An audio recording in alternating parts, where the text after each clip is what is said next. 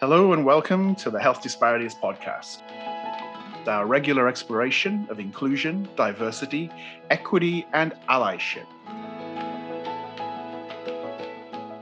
A program of Movement is Life Caucus. I'm Rolf Taylor, series producer, and today I'm sharing hosting duties with my good friend, author and fellow Movement is Life contributor Frank McClellan, JD, Professor Emeritus at Temple University Beasley School of Law in Philadelphia. Good to see you, Frank. Thanks so much, Rolf. I'm so happy to be here.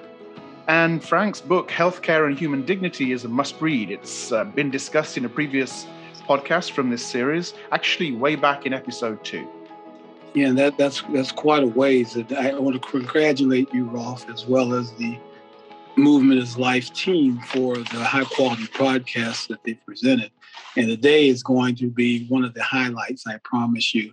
I've been looking forward to it because Dr. Johnson is someone I've admired and known for several years, many years, really, in professional capacity.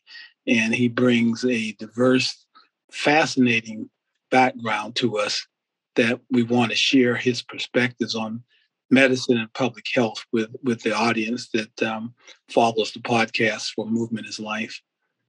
And Dr. Johnson, welcome to the podcast. Thank you, Frank, and way to raise the bar and the pressure, but it's a pleasure to be here with you. Thank you. Yeah, and I'm going to raise it more because I'm going to quickly run through for our listeners some of your background. I can't do all of it because it'd take the whole podcast, but it's really a fascinating career that you've had. You started out studying sciences at Morehouse College and then both medicine and public health at Johns Hopkins. Practiced as a clinician in pediatrics and were an associate professor at Temple.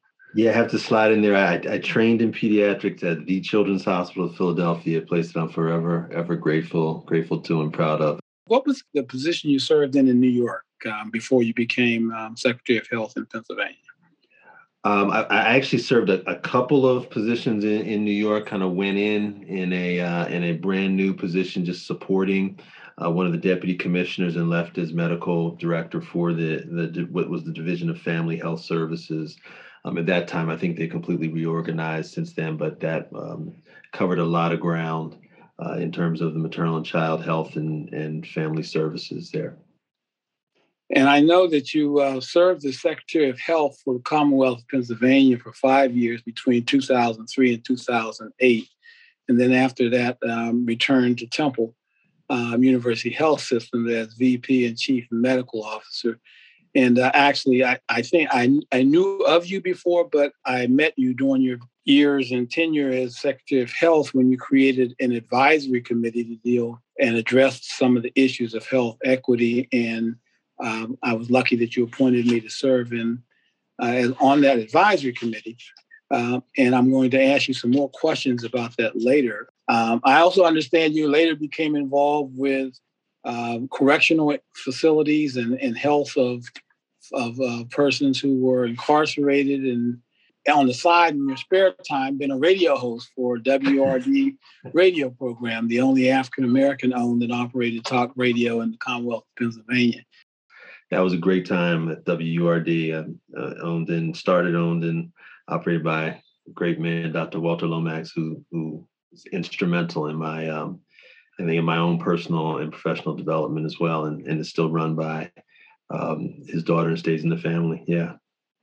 And now you've assumed the position and the challenge of being Chief Medical Officer and Executive Vice President at Royal Caribbean Group.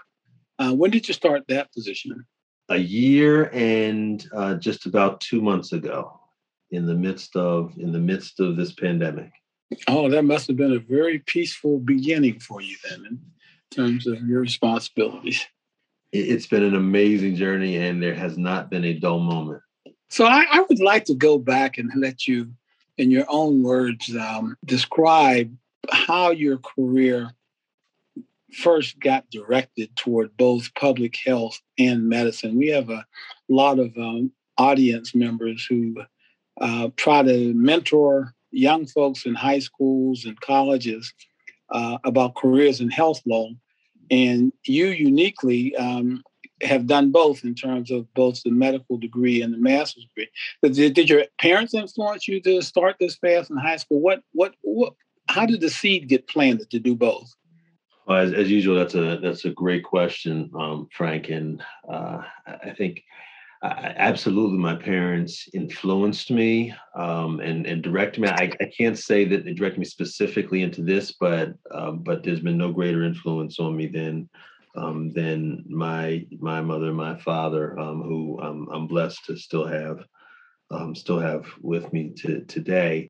I think it really all started for me with just that kind of service. I grew up in a house and a family where my parents, who were both kind of first generation professionals, first generation college, but they both went on to graduate degrees, and they took their they both in their professional and personal lives. It was focused on service, and so I grew up seeing service personified, and so that was just a natural part of what I thought made sense, and so professionally, I think ways to serve was a part of the beginning. And for me, I learned that I enjoyed science and math, and found I was pretty good with it.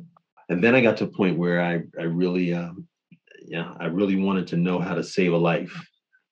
And I can't remember exactly how that came about, but I knew I wanted to know how to save a life. And so all that kind of combination of enjoying the sciences and service and wanting to know certain things kind of pointed me in the direction of medicine. And so you first enrolled in terms of your education in Morehouse, one of the greatest institutions we have in the country in terms of education and training of both undergraduates and medicine. How did you get steered toward or choose to go to Morehouse, and what impact did that education experience have on you as a professional? Yeah, Morehouse, I agree with your description of Morehouse, one of the greatest institutions that there is, and it sits in a family of great institutions that have served this country and the broader community so well over the years. The Atlanta University Center, with other HBCUs there, all kind of there, creating a large family of colleges and universities, and it was from there. My father went to one of the schools. He went to Clark Atlanta University. It was called Clark College then, and so I had grown up with knowing everything about Clark College, and so I was on track to go to Clark College, and actually was at a summer program down there between my junior and senior years of high school. And one of my counselors graduated from Morehouse and was on his way to dental school. And one day he took me over across the street. Literally, there were schools were across the street from each other. He took me over to Morehouse, and it was one of those experiences where everything just felt right about it when I walked onto that campus. And from meeting some of the professors to some of the students that were around for the summer to just being there in that kind of environment and aura, it just felt right. And so ultimately, I had to share with my father that I thought Morehouse was a better place for me than Clark. And true to the man that my father is, he supported me all the way in that. I know it was tough for him not to see that, but not to see me follow his legacy there. But again, it was all in the family. So that's kind of how I got to Morehouse. And then just there, I majored in chemistry there. Again, kind of the love of the sciences, and wanted to be kind of pre-med and a pathway to medical school, and just had tremendous life experiences. I say that's where I went into Morehouse a boy and came out a man. We have a very diverse audience on this podcast. Can you just give us a quick illustration or naming of some of the illustrious graduates of Morehouse? Just a short list. Sure. Well, I think probably one of the most well-known is Reverend Dr. Martin Luther King Jr. And actually, he came from a legacy of family going to Morehouse as well. We've had everything from leaders like that, former Mayor Maynard Jackson of Atlanta, who transformed Atlanta in so many ways, a graduate of Morehouse College. We've had athletes, Edwin Moses, the Olympic gold medalist hurdler. We've had arts and entertainment, successful icons. Spike Lee is a graduate of Morehouse, Samuel L. Jackson, and many, many more, from medicine to law, sports entertainment, to some of the greatest preachers in the world have come from Morehouse. And so it's a school that has a lot of history, a lot of legacy to it, but also has a very true and real grassroots mission. And my best friends today are folks that I met as a 18-year-old starting Morehouse. In fact, I just saw some this weekend at an event. I know I asked you just for a short list, so I really recognize that there are many more that you could continue with.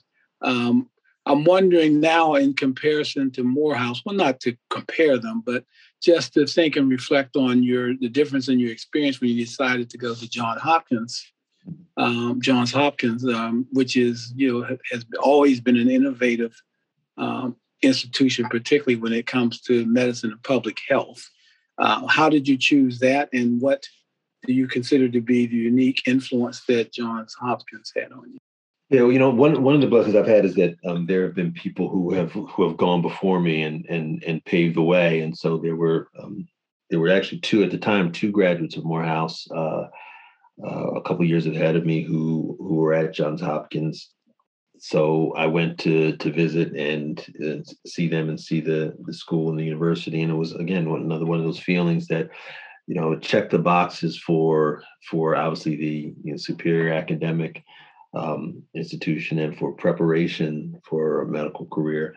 Then it just felt right, and so that kind of led me to say this was where I should go for the next portion of my career training. Again, I was focused then. I was focused on medicine. Public health hadn't really come into view for me then, but that was the kind of the familiarity of people who've been there, and then going and seeing it, walking on the campus and meeting people, and then just going with that feeling that says, all right, this is a place where you should be and could do well.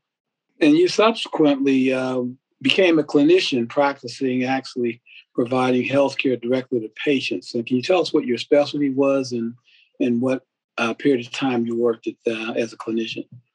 Pediatrics, general pediatrics, my clinical specialty, and I got introduced to pediatrics there at Johns Hopkins. Frank Oski, one of the was chairman of pediatrics, one of the great leaders in the field of pediatrics, and author of one of the well-known textbooks in pediatrics, was there at the time, but it was also at Hopkins where I became familiar with and introduced to public health. The School of Public Health was literally across the street from the School of Medicine. And I went across there one day and kind of opened up a whole new world for me.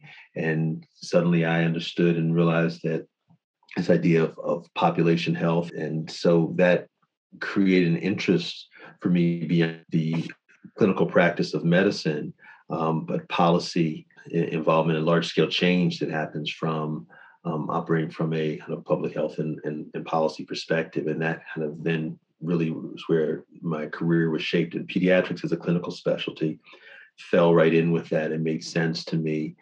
When you deal with children, so much of it is anticipatory guidance, looking forward, and preventative in terms of the care and health. And again, that's kind of the foundation in many ways of public health as well. So the two really fit nicely for me. You became Secretary of Health in Pennsylvania for 2003. As Secretary of Health, how did you go about setting forth your priorities and goals, and then trying to implement them? And specifically, I want you to talk about the Department of Equity or Health Disparities operated under your supervision while you were Secretary of Health? Sure. Well, in a position like that, it's an appointed position, so you serve at the pleasure of the chief executive. In this case, it was the governor. So in the larger sense, the priorities were the governor's priorities, and each of the agency heads, works to address the governor's priority. Now, that said, again, that's the kind of the big picture umbrella. There are obviously certain aspects of there that need to be dealt with in the public health. Department of Public Health in Pennsylvania at the time really had a broad purview, both in terms of kind of promotion of health and prevention of disease, but also in terms of regulatory and overseeing kind of the patient care aspects of managed care organizations and being the regulator and licensor for all acute care hospitals and nursing homes and care facilities. And so had a very broad purview in that way. And then at the time, that was shortly after 9/11. And so obviously your priorities come from both the population that you serve, and we had 12.5 million Pennsylvanians that we were responsible for protecting the health and promoting the health for, as well as very specific regulatory roles and responsibilities as well. And one of the things that that is a foundation of public health and health, again, as I said, is prevention and using data to help understand kind of the world in which we live and ways to help make the population healthier and better. And raise the quality of both care and life for individuals. And you can't help but see by looking at data around that there were disparities. And so that kind of created the foundation for one of the clear priorities to say, when you look at various groups and there's so many ways to divide populations into groups, whether it's by age, whether it's by gender, whether it's by race, whether it's by socioeconomics, whether it's by geography. There's so many different ways. And when you look and slice the information and data in so many of the ways, they show disparities. And when consistent disparities show that demonstrate that one or another particular group crosses multiple of those categories, and it clearly is affecting their health status and health outcomes, then kind of drives your priorities in those directions. And so addressing health disparities became a very clear and almost easy kind of point to focus on and set as a clear priority. What strategies or programs did you identify and attempt to implement in order to reduce health disparities? It's almost pretty basic. The first part we found really was raising awareness and helping to clearly define and articulate what health disparities were and meant and what they looked like, and putting a face, a name, a livelihood to it.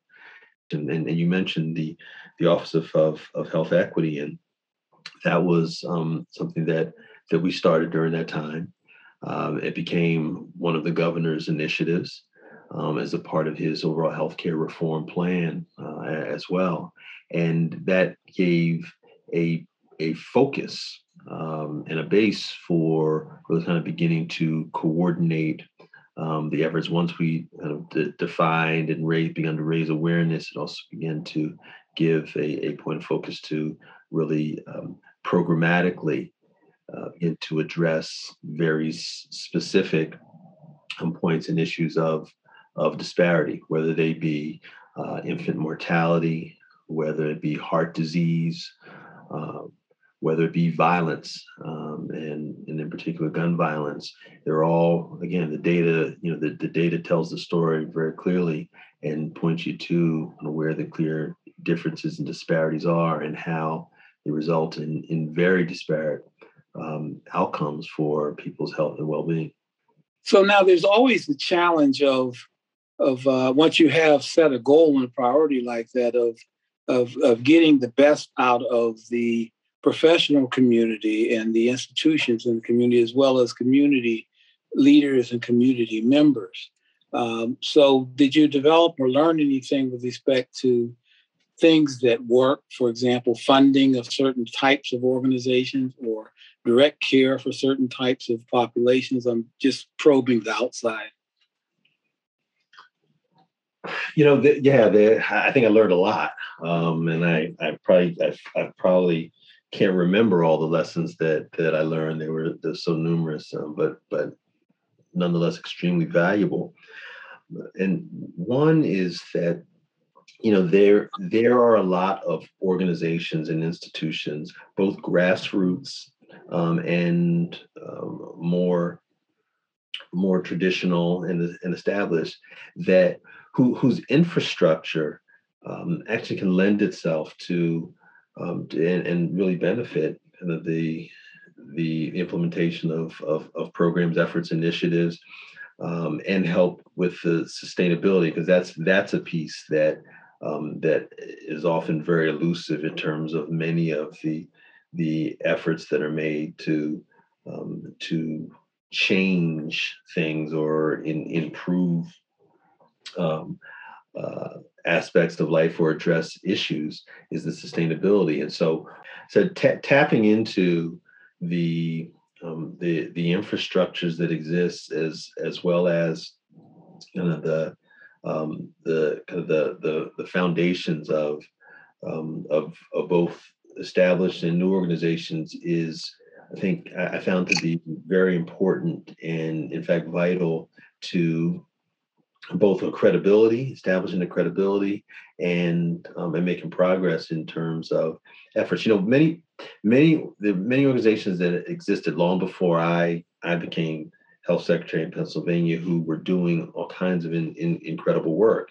And so part of the opportunity and success is really just supporting, finding ways to support, encourage, and help those kinds of existing organizations, as well as providing opportunity for new and fresh organizations and ideas to come to the forefront. So it really comes down to, I think, respecting what exists, connecting with what exists, and creating those relationships that help to take the best of what does exist and infuse it with new information, new ideas, new energy, and move it that much further. The question that I want you to give us your thoughts on, or the role of safety net hospitals and the impact that the closing or the reduction in the services available in urban and rural areas of safety net hospitals, and what your thoughts are about what we need to do to address those issues. Well, when you think about it, in some ways, the fact that we even have or need something we call safety net hospitals speaks to the vast and ongoing disparity that exists in terms of access and care. What is it? What is a safety net hospital? Just in case some members of the audience are not familiar with it.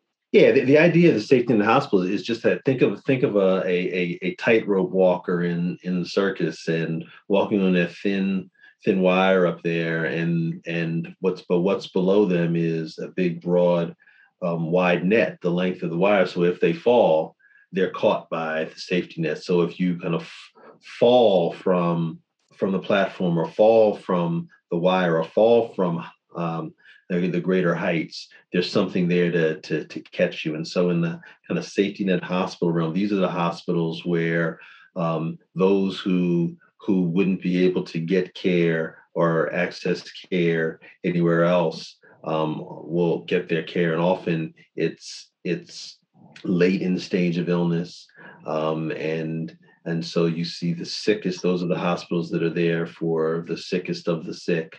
But if you have the ability, whether it's the income or the wherewithal, to do and go elsewhere. The idea and thought is that you go elsewhere to other hospitals, and just even in that construct, it speaks to and perpetuates this idea of a disparity. Now, that said, some of these hospitals that are deemed safety net hospitals are places where you have some of the most talented and gifted physicians and nurses and other healthcare providers. And so it doesn't speak to always the quality of the individuals who provide care there, but sometimes it does speak to the availability of resources that those individuals have with which to work and care for individuals. I don't know if you follow this in any detail, but Hahnemann Hospital, one of the main safety net hospitals in Philadelphia, closed before the pandemic. And I'm just wondering if you have any sense of what impact that had on patient population that depended upon those types of services from that kind of an institution.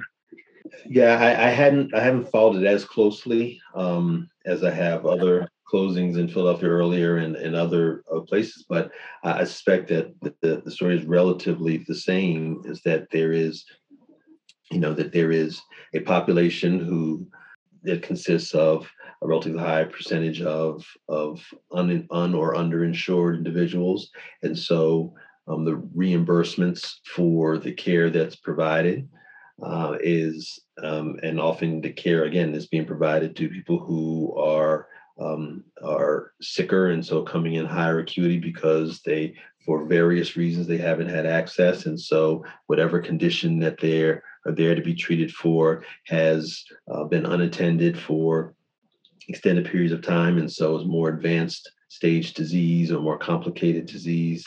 And so the cost of care is higher, and yet reimbursements are less. And so it becomes that kind of vicious cycle. And so when a place like that closes, it's that those individuals then are once again faced with a barrier to access to care. Philadelphia itself is a metropolitan area that, unlike many others in the country, does not have a single safety net hospital or a kind of public hospital, as it's called. And so various private hospitals have taken on and received a significant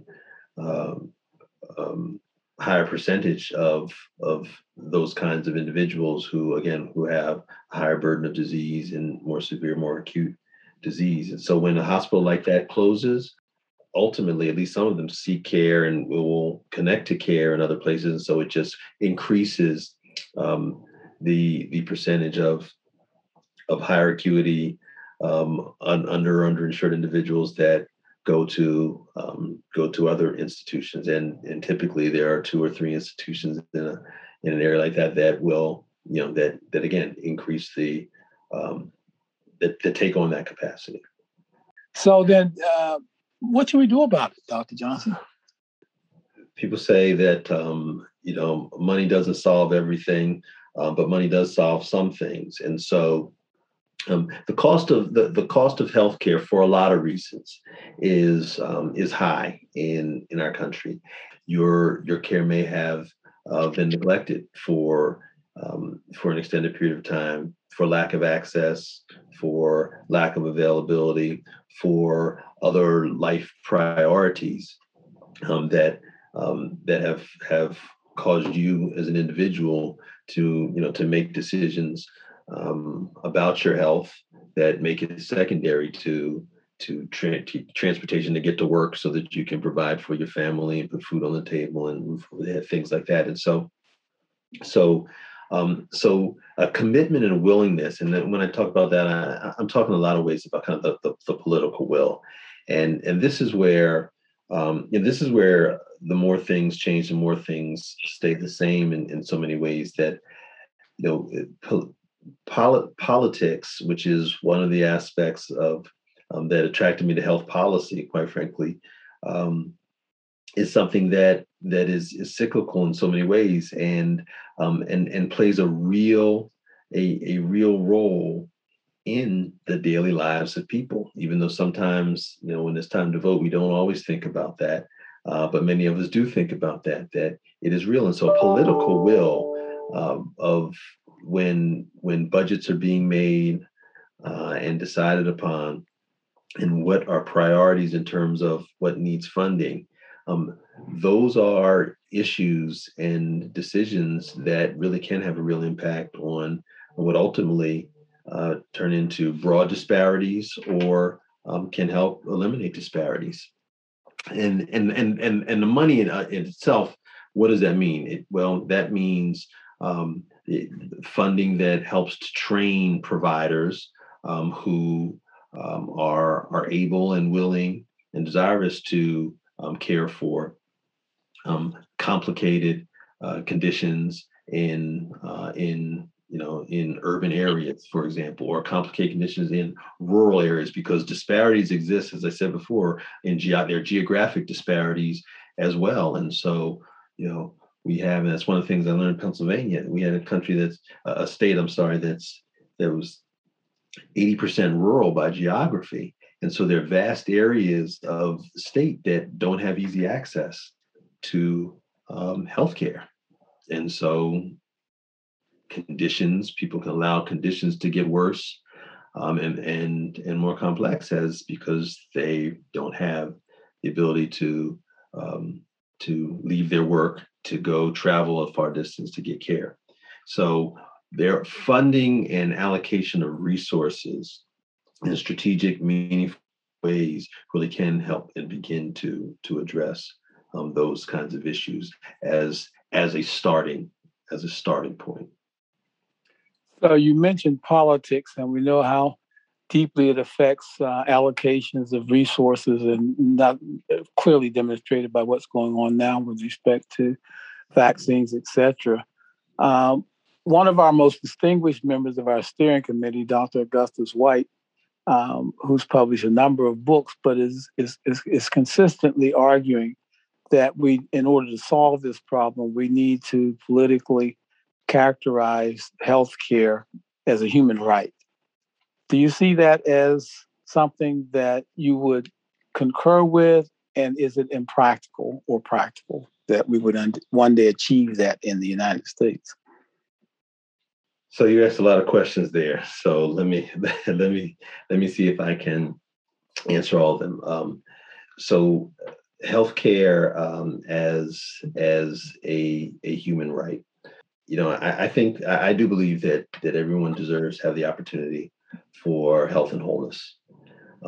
And so if we characterize, and I started stepping more into kind of your realm, Frank, and others, and outside of mine. But when you think about kind of what this country is based upon, and the pursuit of health and happiness and a full life. And I know I'm paraphrasing, but when you lay it as a societal foundation, then you essentially are articulating that there are certain rights, and one's opportunity to be healthy is one of those. Now, what one does with the rights that they're given and the opportunities that they're given is another story. But everyone should have, I believe, that opportunity. And the way that our system exists today, everyone doesn't have that opportunity. And so if you're one that believes in fairness and an opportunity, then I think it's hard to argue against that. So from a political and social point of view, one of the challenges that we have, I think, is that when we start talking about access and universal access, a lot of times opponents tend to stigmatize the vulnerable populations that we're trying to assist and help. Members of the public and voting public, or people who are political activists, oppose it primarily because they don't see the individuals who are being excluded as worthy of the kind of public resources that will be required to help them. Stigmatization comes from, in my view, a combination of fear and ignorance.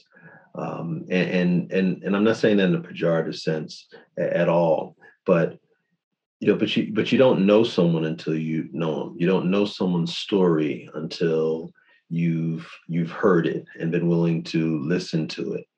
And so but but when one has a fear of things different than oneself, has a fear of what that means or understanding it, and lacks a desire or willingness to learn about it. I mean, there's no harm in learning, right? Because then you can still form your own opinion and say that's not for me, or decision and say that's not for me, or I don't like that.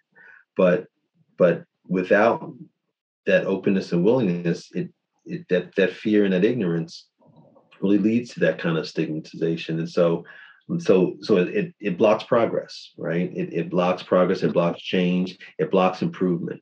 So, and that's why we keep having these same conversations, right? Access to care for certain groups of individuals was an issue 25 years ago. It's still an issue for those individuals today. And it's not because we aren't smart enough or innovative enough, creative enough to drive towards solutions. It's more to do with the ultimate willingness. And again, I think that fear and ignorance are the blockade to that willingness to improve ourselves and improve our conditions. I do believe that rising tide, raises all raises all boats and ships, and so me doing better doesn't, or you doing better doesn't diminish me. It actually helped me, and that's been the case with healthcare for oh so long. One of the arguments that I used to make, going back to an earlier question that you asked around disparities, was really the economic argument.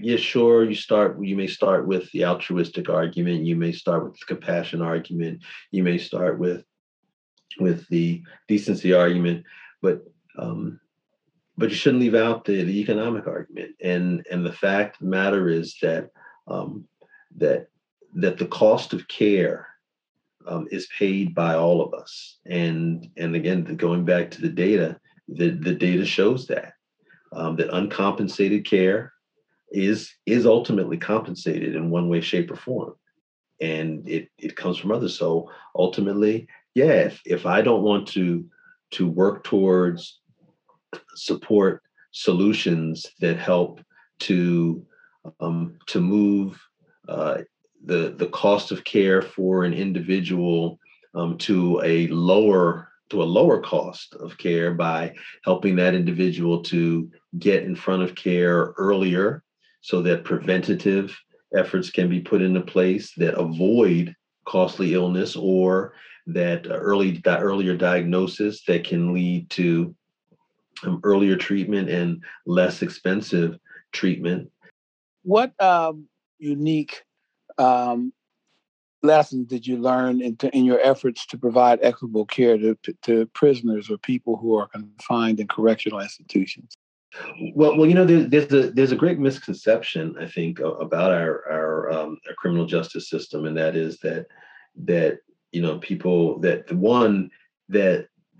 those people who are in the correctional healthcare system get locked up and go away, and they are those people, and they're different than kind of these people. There's only a small percentage of people that ultimately are kind of locked up forever. And so most people go in, may serve time, and then they come back out. And so what does that mean? That means that that the same people that are in the correctional system, and from my perspective, it was a correctional healthcare perspective, so receiving care and healthcare in the correctional system, are same people that are going to be at some point receiving care and needing care in the community as well. And so when we think about it, literally, that these are our neighbors, these are people that we share, are in the same community with. To me, that should hopefully kind of open up some eyes and perspective to understand that there isn't this great distinction. And people enter into our correctional system. Again, that's a whole nother conversation for many, many different reasons, some just, some unjust. But the fact of the matter is, again, that it is a cyclical system and people cycle in and out of it. And so it behooves us to consider both chronic conditions and acute conditions, helping people to get the health care and have access to adequate health care that they need, because one way or another, we're going to pay for it. And the we is, those of us who are taxpayers. The we is those of us who contribute to our community, live in our communities, and are homeowners, or those of us who get ill ourselves, those of us who have employment. So much of that is cyclical. And so what happens inside, in terms of oftentimes a healthcare perspective, inside and behind the walls in the correctional setting, is in many ways a mirror of what is outside in the community as well. And it's just a matter of kind of the timing of when one is more relevant or in play than the other. And so us having a different perspective around that, and understanding that there's a cost no matter where it's paid. Our collective drive, may want to be towards where would that cost be the least, and derive the greatest benefit for all of us. Well, Rolf, I wanted to give you an opportunity to ask questions. We're getting close to the end of our time, but I know you had a number of, I thought, really important questions about crisis management as well as critical thinking. And Rolf is our director of these types of programs and gets to hear the views of a broad view of experts and commentators. So, Rolf, would you offer some of the questions that you have at this point in time? Sure. Thanks, Frank. And it's been really such a really fascinating discussion. And I know our friends over at Morehouse College are going to want to share this podcast. In fact, Dr. Daniel Dawes is who's at Morehouse now, is a professor at Morehouse now, is speaking at our caucus, which is just coming up in a few weeks' time. So that's a timely mention. But Dr. Johnson, during the course of your career, you've been a decision maker in a number of medical emergencies, and I think those include hepatitis A outbreak, the opioid epidemic, and then more recently, safety of passengers during a COVID-19 pandemic. So I'm really curious to hear what you would say are some of the things that you found in common with those emergencies. Wow, that's a great question, Rolf. I think one of the first things that comes to mind when you ask that really is information and data, and I think that's critical in any of those situations, to really understanding what one is dealing with. I would say another that I found common between is really information kind of on the other side, going the other way, providing information. One of the most important lessons I learned is that when you're in a position to provide guidance and leadership, and that's what's being sought from you, if you leave a gap there, if you don't provide that in the form of information, in the form of guidance, that gap will be filled. And it may not be filled with accurate information. It may not be filled with good information or good guidance, but it will be filled. And so transparency and willingness to provide information understanding is critical. I think in being able um, to to manage crises from a number of different points. By and large, people I've found that people want to do the right thing, and they seek information to help them to be able to do that. And so providing that information, but also receiving that information and really letting objective information help inform one's decisions, being data driven in that respect, is important, because what it does is it takes um, it takes in apropos to this conversation, it can help take the bias out of some critical decisions that need to be made in a critical moment. And that applies to, in the healthcare setting, it applies in the public health setting, it applies in kind of the broader kind of emergency management arena. That applies in the business sector as well. If we really allow ourselves to understand circumstances, situations, people, and we can do it and there's a qualitative way and quantitative way to do all of that. I think we really do put ourselves in a better position to solve critical issues. So I think being data driven in how we make decisions and how we assess situations is very important. That doesn't mean devoid of compassion or the emotional quotient side of it. My challenge to myself, which I would share to others, is to always continue to try and be both balanced and transparent in how we look at problems and really drive towards solution. I don't believe that there's ever been a problem made that doesn't have a solution to it.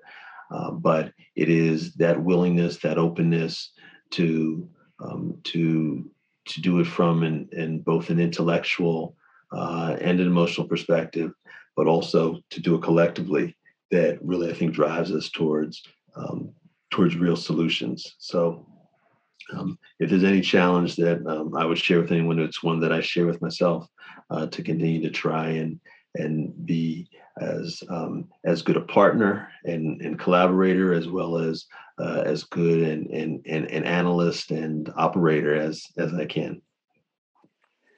Well, Dr. Johnson, thank you so much for taking the time to do this. We know it was a significant impingement, undertaking a new job as the global head of public health and chief medical officer at the Royal Caribbean Group. I'm sure has a lot of problems waiting for you to address with your perspective. And we certainly appreciate you sharing this time with our audience and your insights. And you did not disappoint. It's been a pleasure, and thank you so much. And hope we'll get to talk again sometime.